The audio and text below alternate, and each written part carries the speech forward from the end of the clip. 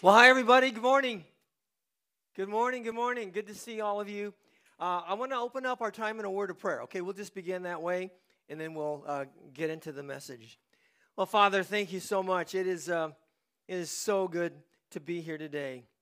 And Lord, here's my prayer that every single person here would leave different. That this church that is gathered here this morning would be a different church after we're done today. And I pray, God, that in every way you would continually work in our hearts, in my heart, that I would become the man you want me to be, that we as a people would become the people you want us to be. So, God, I invite you to do a mighty work in our presence today. And I ask that you would speak, and I ask these things in Jesus' name. Amen. Well, first, I want to just say what an absolute thrill and joy and privilege it has been for me to be with you these last few weeks. And so I believe that I am on the schedule to be back here one final time. It'll be Sunday, March 24th.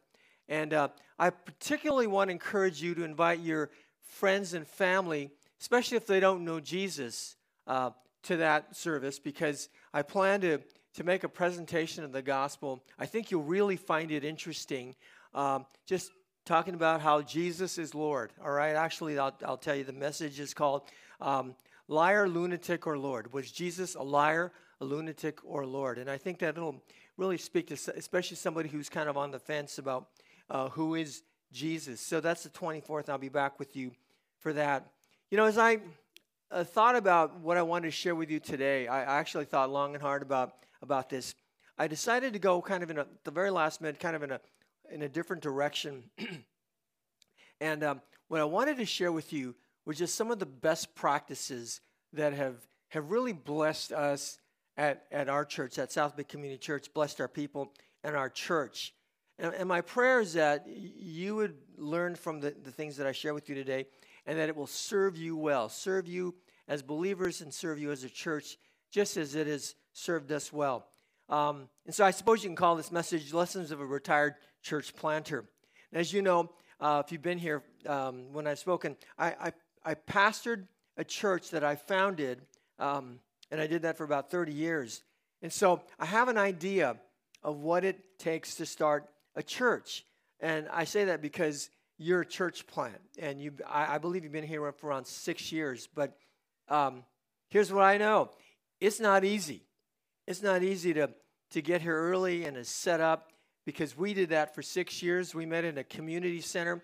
We started with 15 people, and we met in a community center. We did church out of a truck. We had to show up every Sunday morning early and take everything out of the truck and set everything up. We didn't have a facility like this, and we had to lay down our own carpet. Back then we had overhead projectors. We didn't have all these fancy gizmos that you have today. And it was a lot of hard work. And it also came with a lot of heartbreak and heartache. At the time I started the church, I was single. Everybody on our team was single except for one couple. We had one married couple, and I married them. And we didn't have any children when we started the church. We started a children's ministry, but we didn't have any children come because we didn't have any kids. And the community center, we would come in on Sunday morning. It would often reek of cigarettes and beer from the luau's and the parties that they would have the night before. And in our 30-plus year history, we met in a half a dozen different churches. We met at a park. We met at a hotel. We met at the Holiday Inn for 3.5 years. We had services at a high school, North High School. We met in Torrance High School. We met in a storage facility. And even today, we're in a building that we share with an animal hospital and a different storage company. And you know why people came? The reason why people came was because we weren't defined by where we met. We were defined by who we were, right? We weren't defined by where we met because the church isn't a building. We were defined by who we were because the church is a family. That's what the church is. We're a family.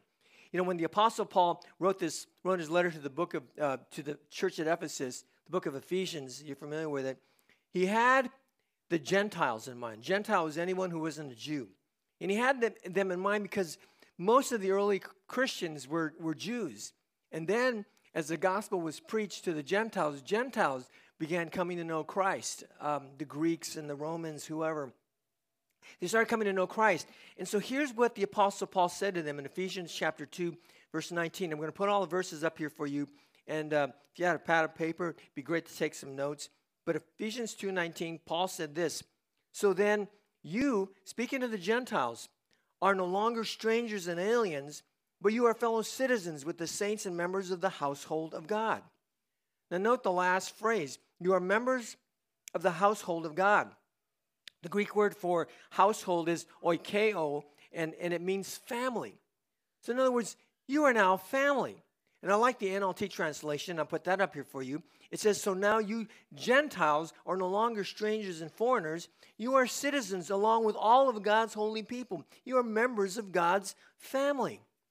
And so you see right there, the church is a family. I mean, you may be a Jew, you may not be a Jew, you may be a Gentile, you may be African, you may be Asian, you may be Caucasian.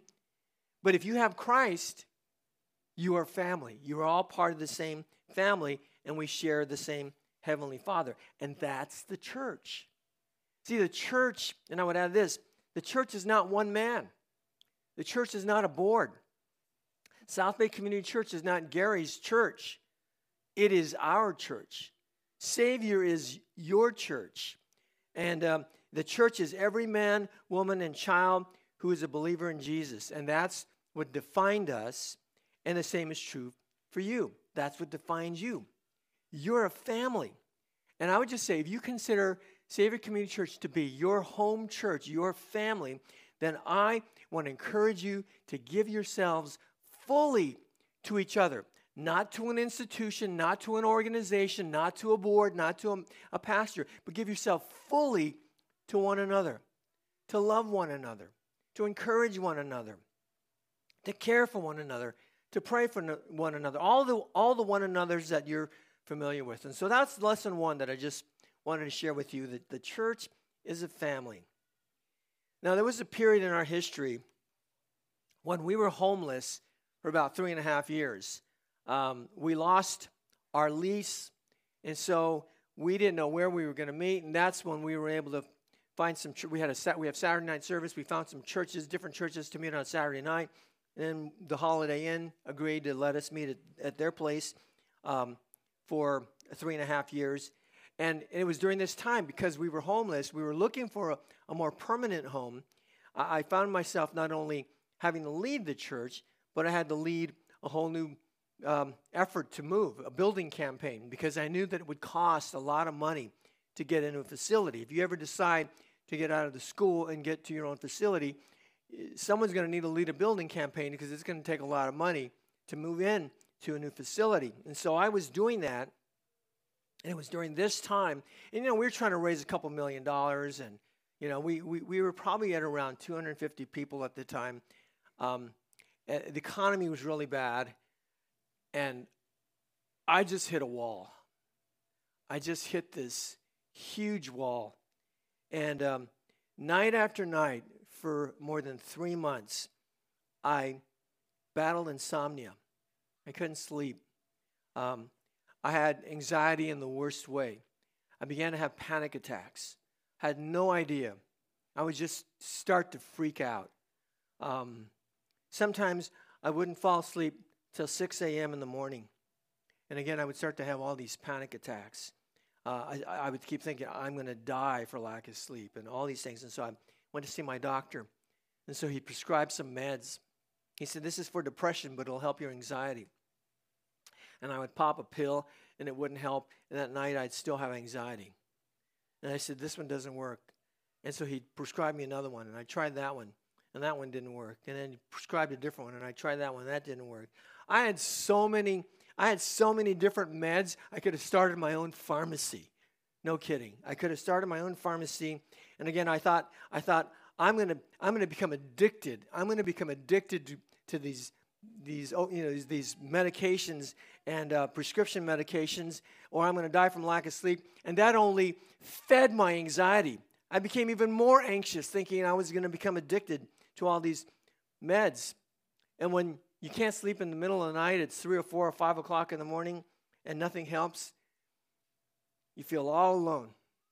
My wife's sound asleep next to me, but I can't wake her up because she needs to sleep. I felt so alone. I was so discouraged, and I was desperate. Have you ever felt desperate? I'm sure you have. You know what I learned about desperation? That there's a special place in the Bible for desperate people. Did you know that? I love that. There's a special place in the Bible for desperate people. For example, most of you know the story of Jonah, right? Now, probably you think that, okay, the story of Jonah, high point of the story of Jonah is that he was swallowed by a big fish, not a whale, it says, but a big fish, and he lived to tell about it. Now, I have to admit, that's a high point in that story. But I think the real highlight of the story of Jonah is that this guy was desperate. He was desperate. Listen to how he prayed as he sloshed around inside the belly of that fish. Jonah 2, verse 1 and 2. I'll put it up here for you. It says, "Then Jonah prayed to the Lord his God from the belly of the fish, saying, I called out to the Lord out of my distress, and he answered me out of the belly of Sheol. I cried, and you heard my voice." All right, now, he referred, first of all, to the belly of the fish. He's in the belly of this fish, right? He's inside there, and he referred to it as Sheol, which means, in Hebrew, it means the pit. I mean, this was the pits. I mean, he was in the pit. And Sheol is also a reference to a place of the dead.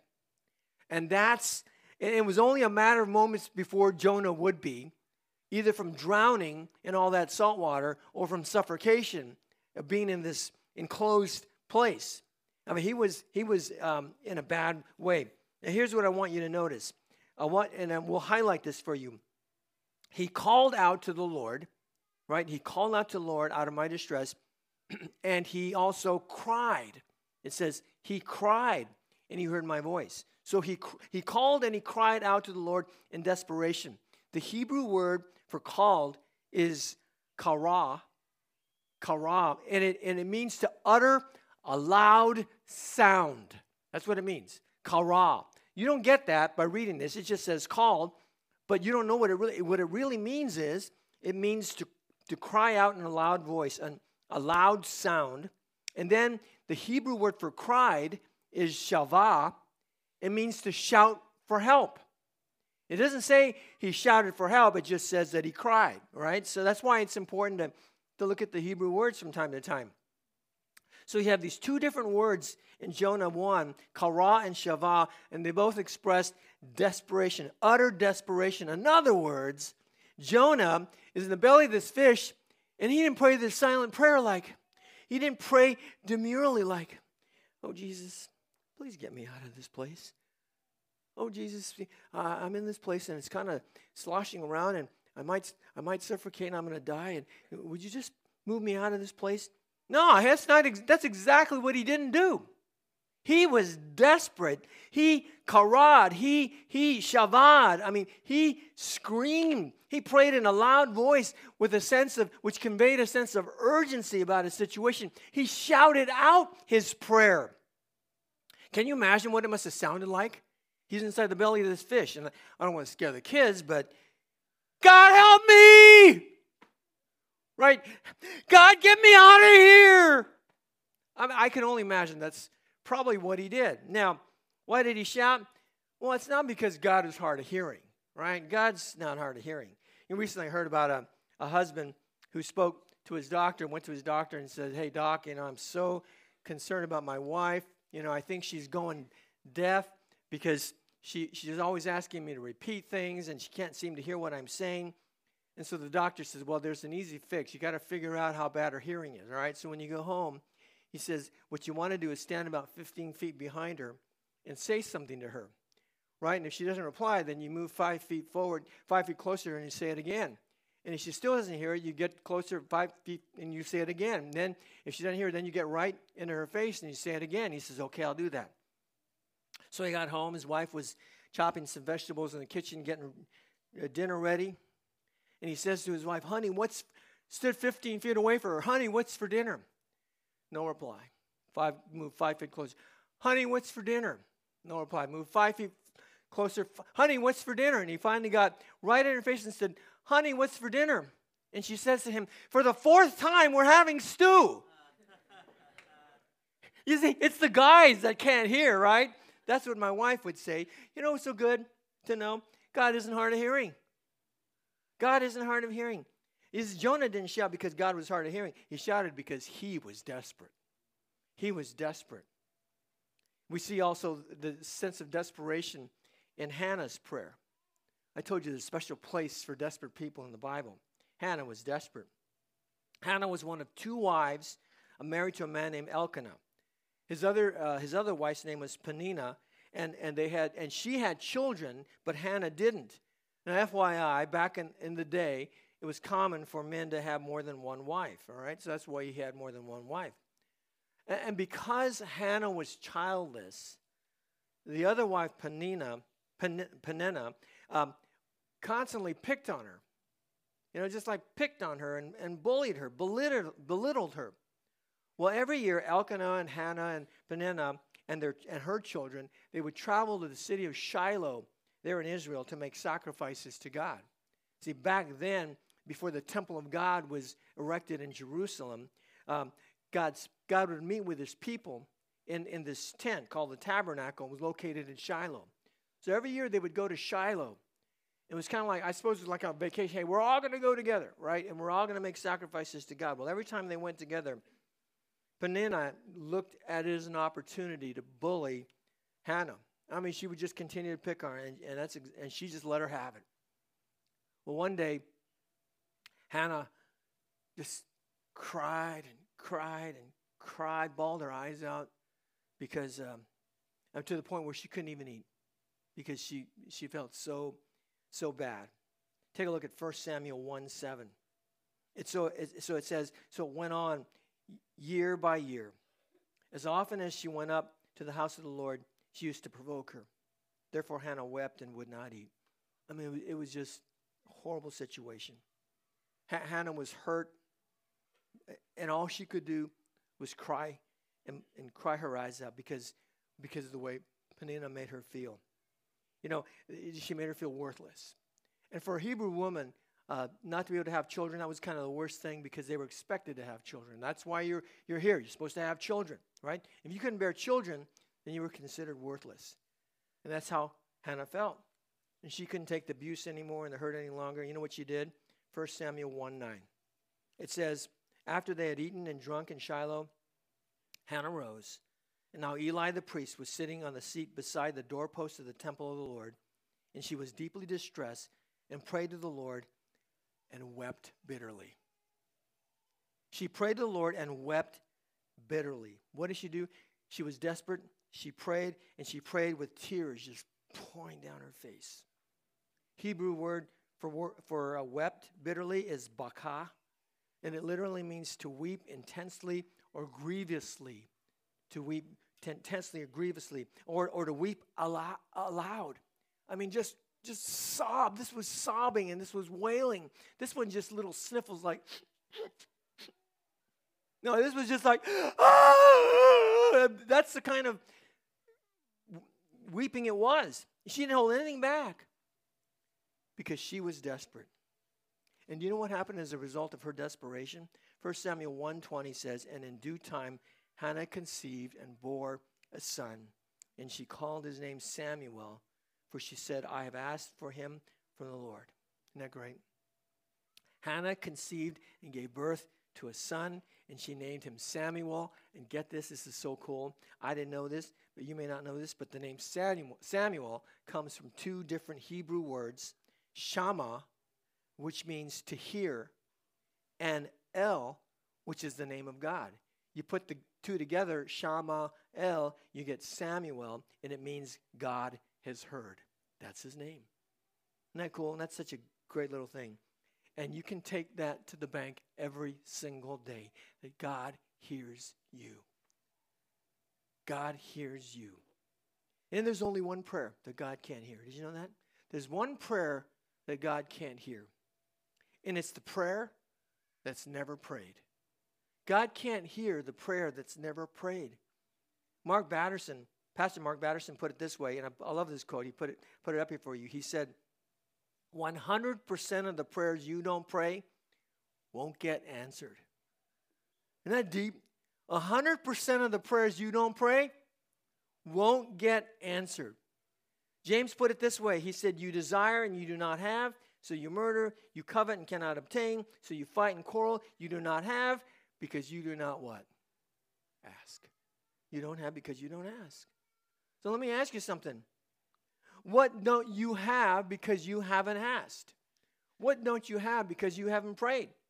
Are you trying to start a family? Have you prayed about it? Do you want to get married, but you can't find anyone, even a date? Have you prayed about it? Are you looking for a job? Do you want God to heal your marriage? Do you want your parents to come to know Christ? Are you battling some type of addiction? Are you suffering from insomnia or anxiety or depression? Loneliness? The list goes on, right? Then pray. Desperately pray. Going back to the time I was struggling with insomnia and anxiety, it was another long night. It was around 3 a.m. I was still awake. My wife sound asleep, and I was still awake. And when you're up at that hour, you feel like you're the only one up at that hour, right? You feel like you're all alone. So I opened up my phone and I opened up my Facebook page, and I noticed a little green dot next to Brian's name. I go, hey, Brian's up. So I just sent him a quick little hello on Facebook Messenger. Hey, hi, how's it going?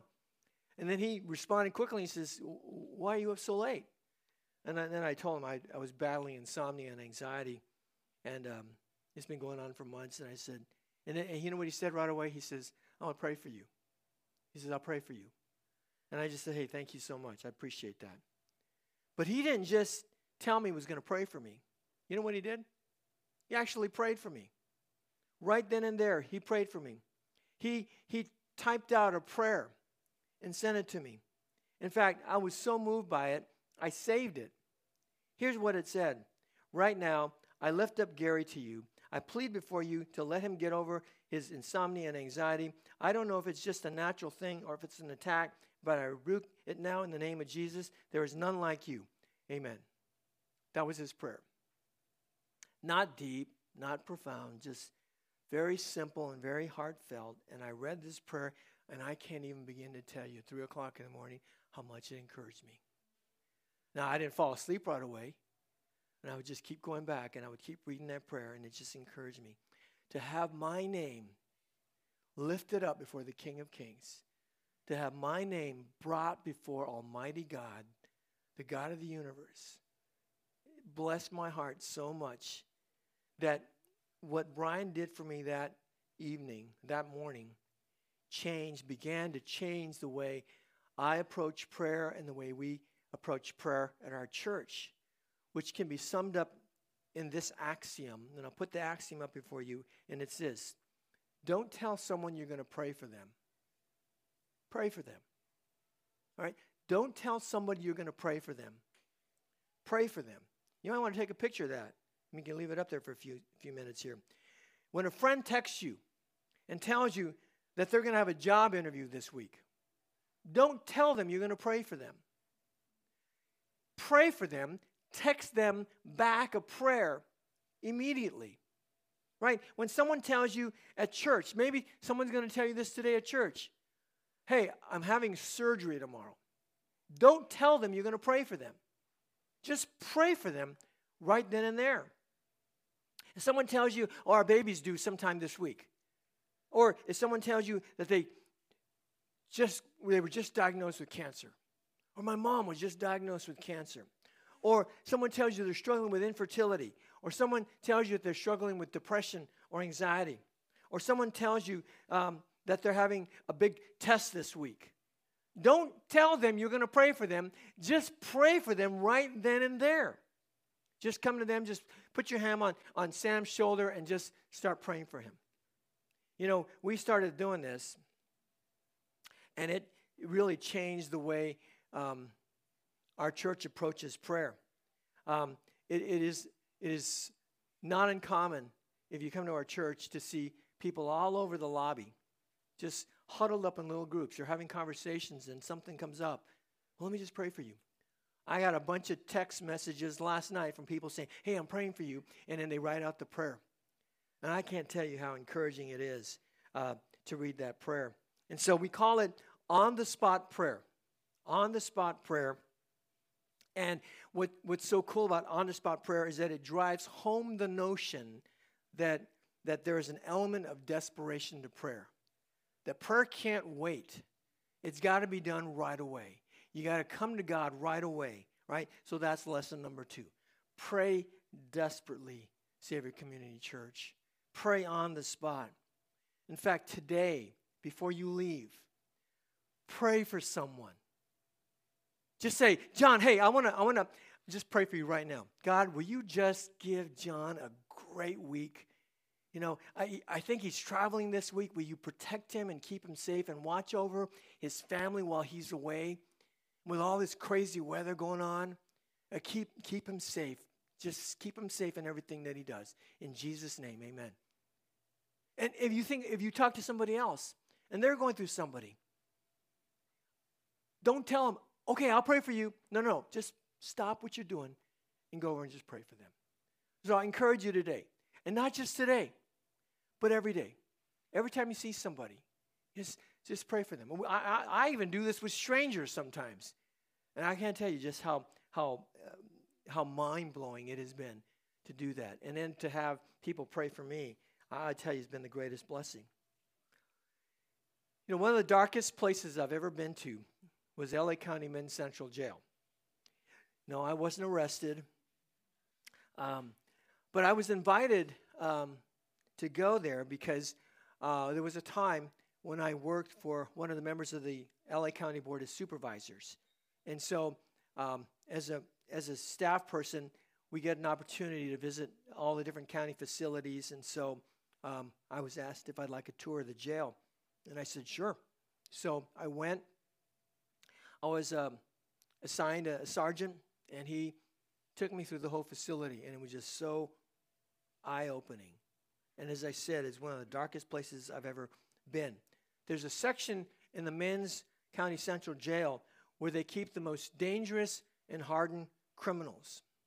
And after we got to that section, when we got to that section, I could tell you just the spiritual darkness was just palpable. You could just feel it. The presence of demons, you could feel it all over the place, the presence of evil. After we walked through that area, the sergeant and I got into an elevator. And he said, okay, let me take you to see something else. So we walked into the elevator, small elevator, you know, not big elevator. And while we're waiting for it to go down, another inmate came walking in with another sergeant or another officer. And he was cuffed and shackled. And he stood right next to me, and I recognized him immediately. It was this guy right here, Richard Ramirez, famously known as the Night Stalker.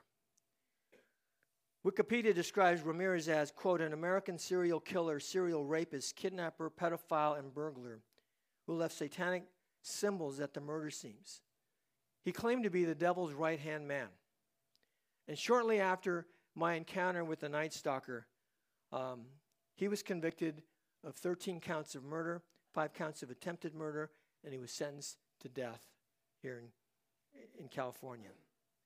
Now I found myself literally an arm's length away from him. Tall guy, actually. He was quite tall. And standing next to a guy who was the embodiment of evil was an experience I'll never forget. I wanted to pull out my fingers and go, I rebuke you in Jesus' name. But, you know, I had to act professionally since I was with the sergeant. And so it was the weirdest thing. And then finally, we got off the elevator. It seemed like the elevator ride took forever, and after I exited the elevator, I asked the sergeant, hey, Sergeant, where's he going? Where's he being? And first of all, the sergeant said to me, you know who that was, right? I go, yeah, I know who that was. I said, where's he going? He said, well, he knew the answer right away, and I was shocked by it. He told me that he was being escorted to the visitor center because every week a woman came to the visitor center to meet with him, to read the Bible to him, to share Christ with him and to pray for him. And I said, you're kidding. I said, does he know this woman? He said, no, he doesn't know her, but she just contacted us, and we contacted him, and we had to get his permission. He had to say yes, because if you don't want to meet with somebody, you don't have to meet with somebody. And he said, yeah, I would like to meet with her. So every week she comes to meet with him. And before my tour was over, the sergeant took me to the visitor center, and sure enough, there she was at the table. Across from him was Richard Ramirez, and she had her Bible open, and she was sharing Christ with him and reading the Bible to him. And I was just floored. I just could not believe it. Now, regardless of what you may think about someone like Richard Ramirez going to heaven, I couldn't help but marvel at what this woman did. She took the light of the gospel to a man who was as evil can be, right? Killed 13 plus people. And why did she do it? Why did she do this? She did it because she knew what would happen to him if he didn't get right with God. She knew it. He would burn in hell. She knew that was his fate if he did not come to know Christ. And so that just, out of that experience was birthed the second axiom that I've shared at our church, and it's this: it's not okay for one person to go to hell. It's not okay for one person to go to hell. It's not okay for your spouse to go to hell. It's not okay for any of your children to perish. It's not okay for your mom or your dad or your grandpa or your grandma or your uncle or your aunt or any of your cousins. It's not okay for your teacher or your mechanic or your doctor or your neighbor or your friends to go to hell. Yet tragically, that's where most people are headed today, into a Christless eternity, because they don't know Jesus. And that's not okay. 8 years ago, I went on a mission trip to Japan. I visited the campus of Shizuoka University, there just outside of Tokyo. 10,000 students on that campus. It's not large compared to some of ours, but still 10,000 students. You know what I learned when I was there? I learned about the spiritual temperature of Shizuoka University, that out of 10,000 students, there are only about 25 Christians on campus. Think about that. I'll put these numbers up here for you. 25 out of 10,000 is 1/4%. That's how many Christians there are on that campus, which means that if Christ had raptured the church at that very moment, 99.75% of the students would have been left behind. They would have been left behind. And in fact, they wouldn't have even known that a rapture occurred.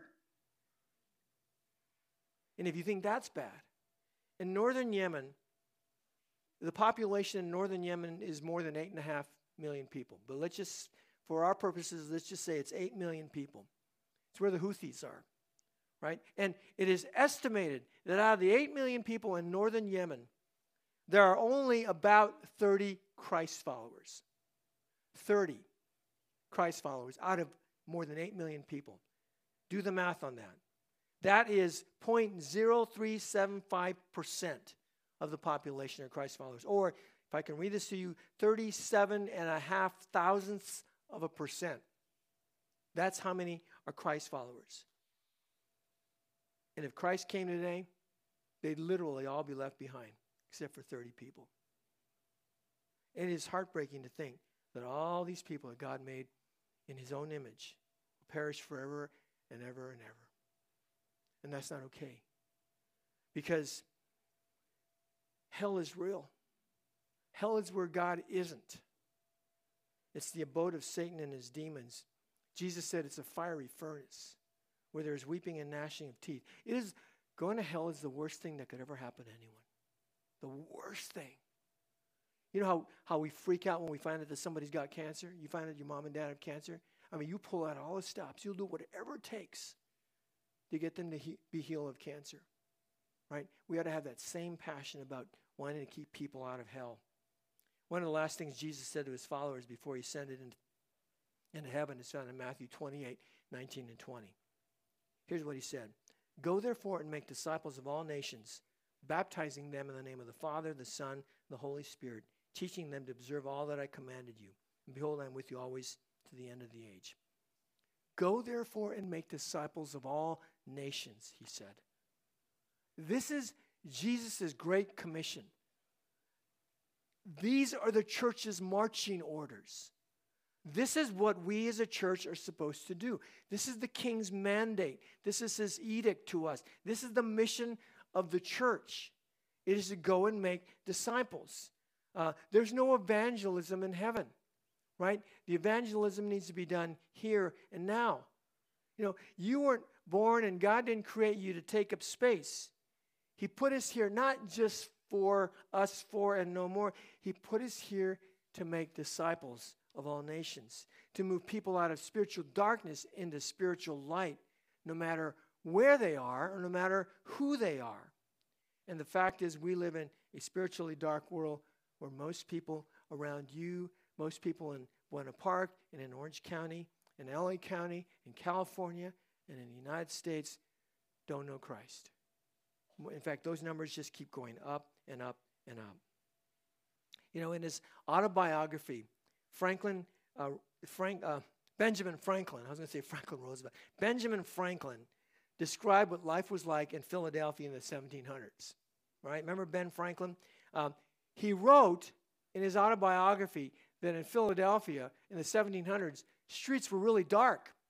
You can only imagine, right? Streets are really dark. I mean, imagine if there are no street lights, no house lights, no car lights, no flashlights in your neighborhood at night.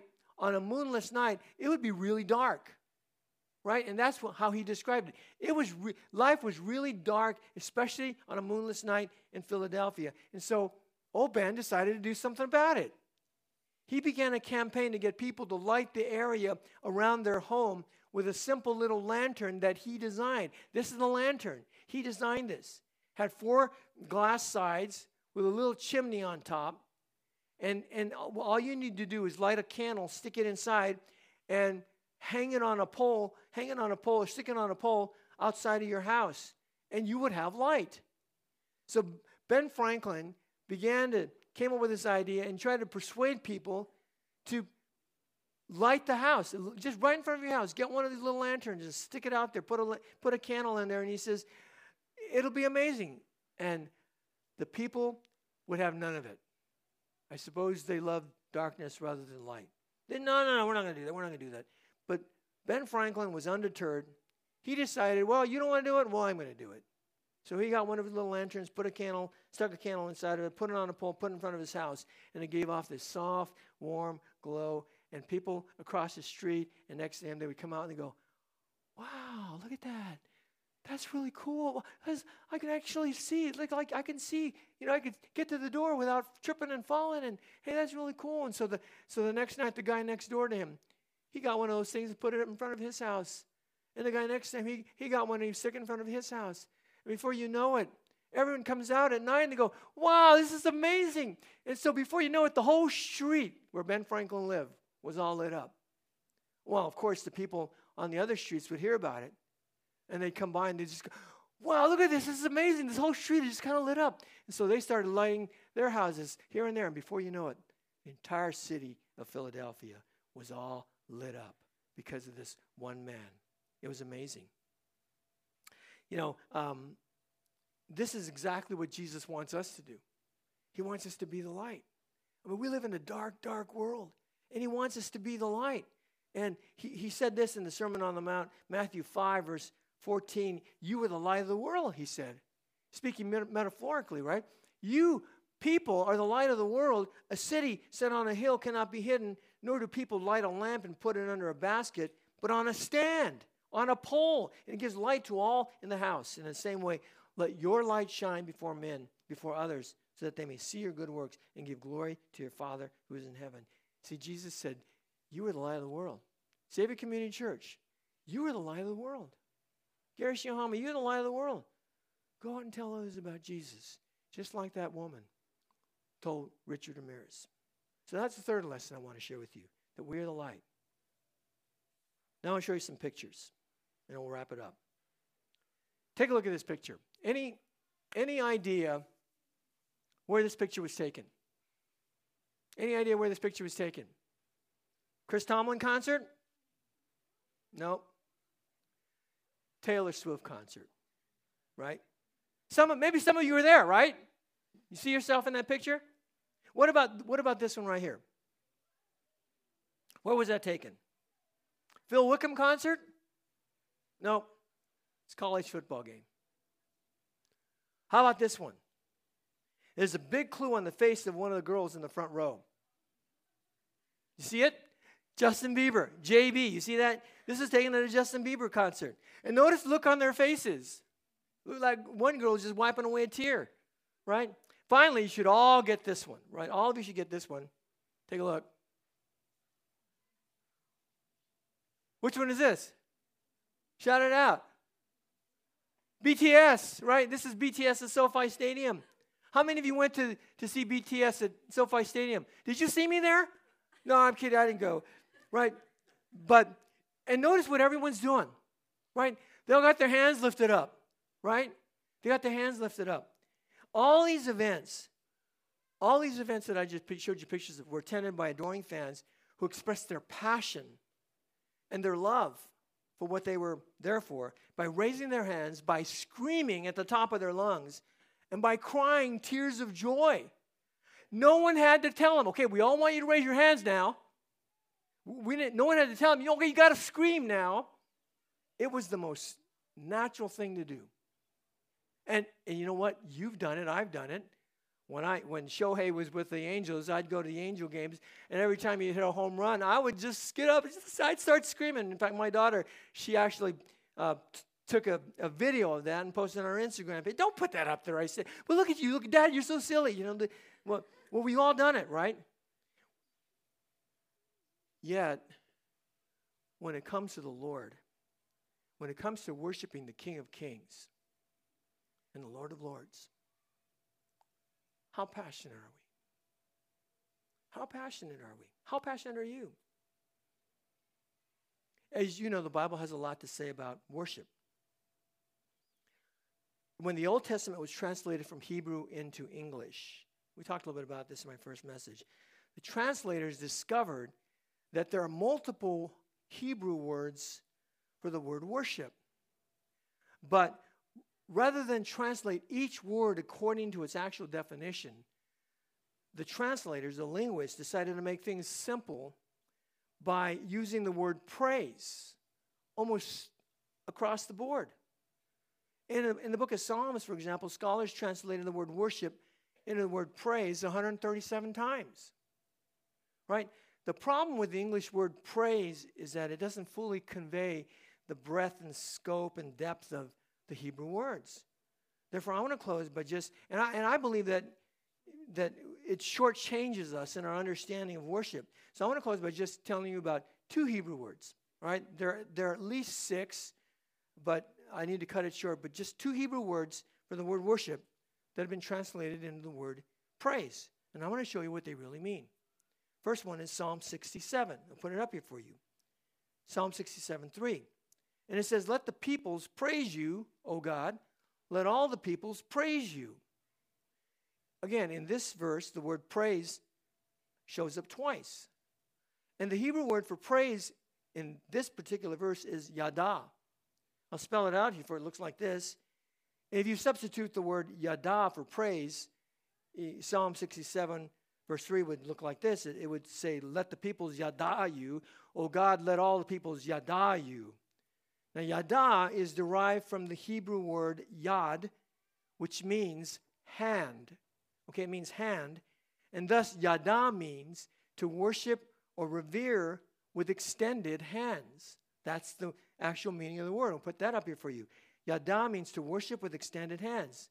And we see this type of worship all throughout the Old Testament. David said in Psalm 63, verse 4, "I will bless you as long as I live. In your name I will lift up my hands."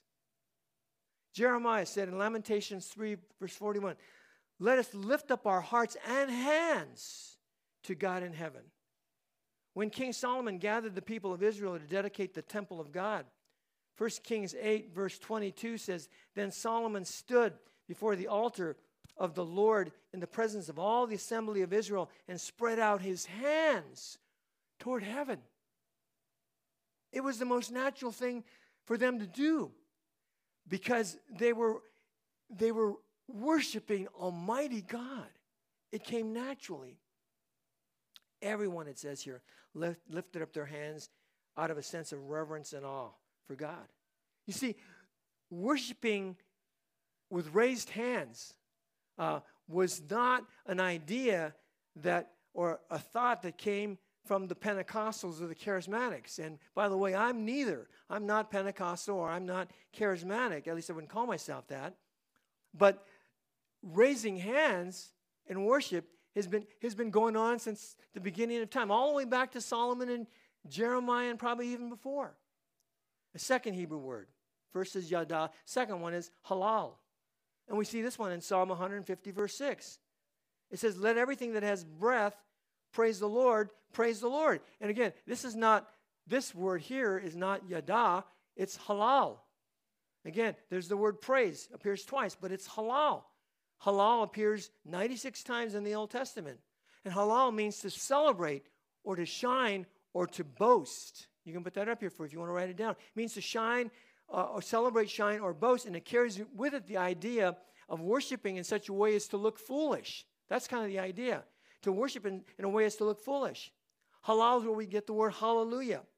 Hallelujah is made up of two Hebrew words. Halal, to celebrate, shine, or boast. And Yah. And Yah is short for Yahweh. We sang that this morning. Yahweh is the personal name of God. And when you put halal and Yah together, you get hallelujah, which literally means to celebrate God or to shine the spotlight on God in such a way as to look foolish. Halal is like these Biola fans. How many of you went to Biola? Look at all these crazy Biola fans. I mean, they're so fanatical about their team, right? They get all dressed up and weird. Or Seahawk fans. What about these Seahawk fans? Look at them. They're crazy. They call themselves the 12 or the 12ers. Or how about these Georgia Tech fans? I mean, they're not shy at all. They even look a little crazy. Well, halal is like that. Halal is not shy. Halal is not modest. Halal isn't conservative. Halal isn't quiet. Halal isn't Asian, right? After the foundation was laid for the rebuilding of the second temple, here's what it says in Ezra chapter 3. This is so good. When the builders laid the foundation of the temple of the Lord, the priests in their vestments came forward with trumpets, and the Levites, the sons of Asaph, with cymbals to halal. That's halal there, the Lord, according to the directions of David, king of Israel. And verse 11, and they sang responsively, praising halal and giving thanks to the Lord. For he is good, for his steadfast love endures forever toward Israel. And all the people shouted with a great shout when they praised halal, the Lord, because the foundation of the house of the Lord was laid. See that? I mean, they couldn't help themselves. They halaled. Verse 10, the priest came forward with trumpets. You got to bring a trumpet in here next week, right? The sons of Asa came with cymbals. Verse 11, they sang responsively. And all the people, what do? They shouted. They shouted. How? With a great shout. They were loud. They were loud. They were jubilant. Their worship was exuberant. And it came naturally. How could it not come naturally? In fact, I would say this to you. If Jesus walked into this room right now, what would you do? What would you do if he was here? If he came up here and stood right here, how would you respond? I know how I would. Well, I think I know how I would respond. I think I would fall on my face and start crying like a baby, right? Or maybe you would just want to touch his feet and wipe his feet with your hair. I mean, I don't know, how would you respond? But I know that if you walked into this room, you wouldn't just. I don't think you would just sit there and go, wow, Jesus is here. This is kind of cool, you know. No, Jesus, who died on a cross for your sins, is here. Well, that's how we ought to respond to God in worship. I want to tell you this. Worship at our church, you know, people usually come and say, I want to hear the speaker, right? No. I always say that worship is the main event, right? So I always tell our church, come early, right? Come early so you don't miss the worship. And you've got great worship here. You got great teams here, right? Worship is the main event because God is the main event. You want to hear the proclamation of his word? Absolutely. But you want to come and worship the King of Kings. And sometimes, it's like when you go to a baseball game, I'm a Shohei fan, not a Dodger fan, but a Shohei fan. I mean, what do you do, right? You just scream at the top of your lungs, like, yay! Right? And sometimes I'll tell our church, hey, church, let's just give God a shout. You know what the whole place is? They just go crazy, like, yay, God! Right? And we're, like I said, we're not Pentecostal or charismatic. But, man, we just want to do what the Bible says. So that's it. That's my final lesson. I told our church, I want us to be loud, so loud when people come in, especially an unbeliever comes in, that they're going to want to know, who is this God that these people are so amped up about, instead of them walking in the room and wondering who died. Like, wow, it's so quiet in here. Somebody must have died. No, Jesus is here, right? Jesus is here. So that's my third lesson. Worship loud, hands raised, be exuberant. So to quickly recap, never forget, Savior Community Church, what defines you is not your building, not that you mean a school, what defines you is that you're a family. So just love on each other like crazy. Second, pray desperately. Pray desperately. And don't tell someone you're going to pray for them. Pray for them, right then and there. This week, email somebody a prayer. Text somebody a prayer. Call them and leave a voice message and just pray for them. Before you leave today, pray for somebody. Next week, and the week after that, and the week after that, as you hear about needs, pray for somebody.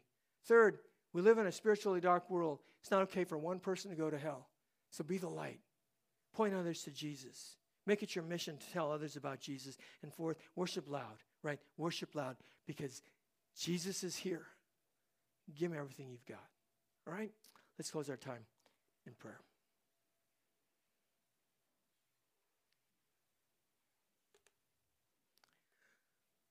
Father, there is no one like you. There is no one good like you. There is no one more powerful than you. There is no one more loving than you, more merciful. There isn't anyone who knows everything about everyone and who is everywhere at every moment except you. Lord, I pray that you would get a hold of our hearts and the people here at Savior Community Church. What a blessed family this is.